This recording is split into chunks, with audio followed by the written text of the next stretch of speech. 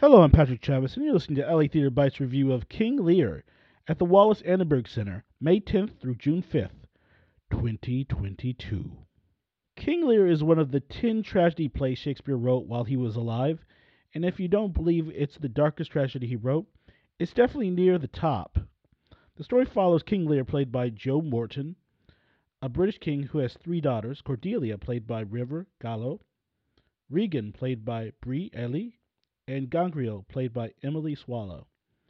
He plans to divide his kingdom between his daughters, but he's a vain king, and in his arrogance rewards the wrong daughters with power while casting out the daughter that loves and cares for him. The play follows the politics and the eventual tragic events that befall the family and those around them. This play is a modern take on Lear, and the use of cell phones and modern fashion, and at moments language is in use during this production. For most of the play, the original Old English is used, but there are moments when the actors are speaking in a more typical dialect. The Shakespearean diction used in this play is as good as I've seen in a Shakespearean show. The language can be hard to understand for the unexposed, but it is well performed.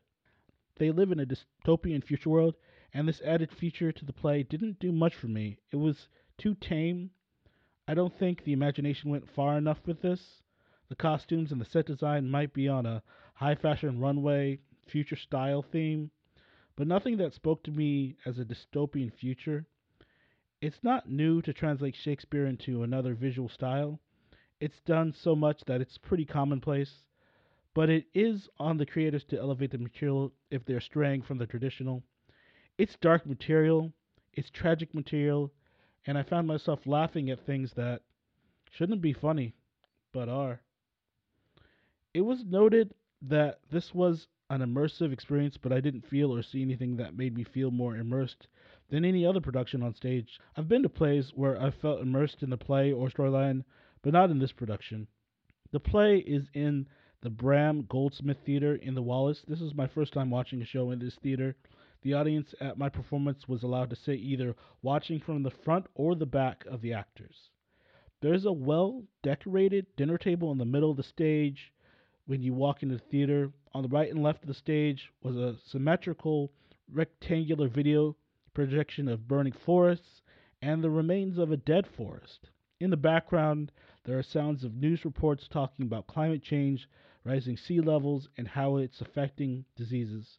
At least that's what I could make out. Joe Morton's performance as Lear is thundering, sad, and remorseful, often in the same scene.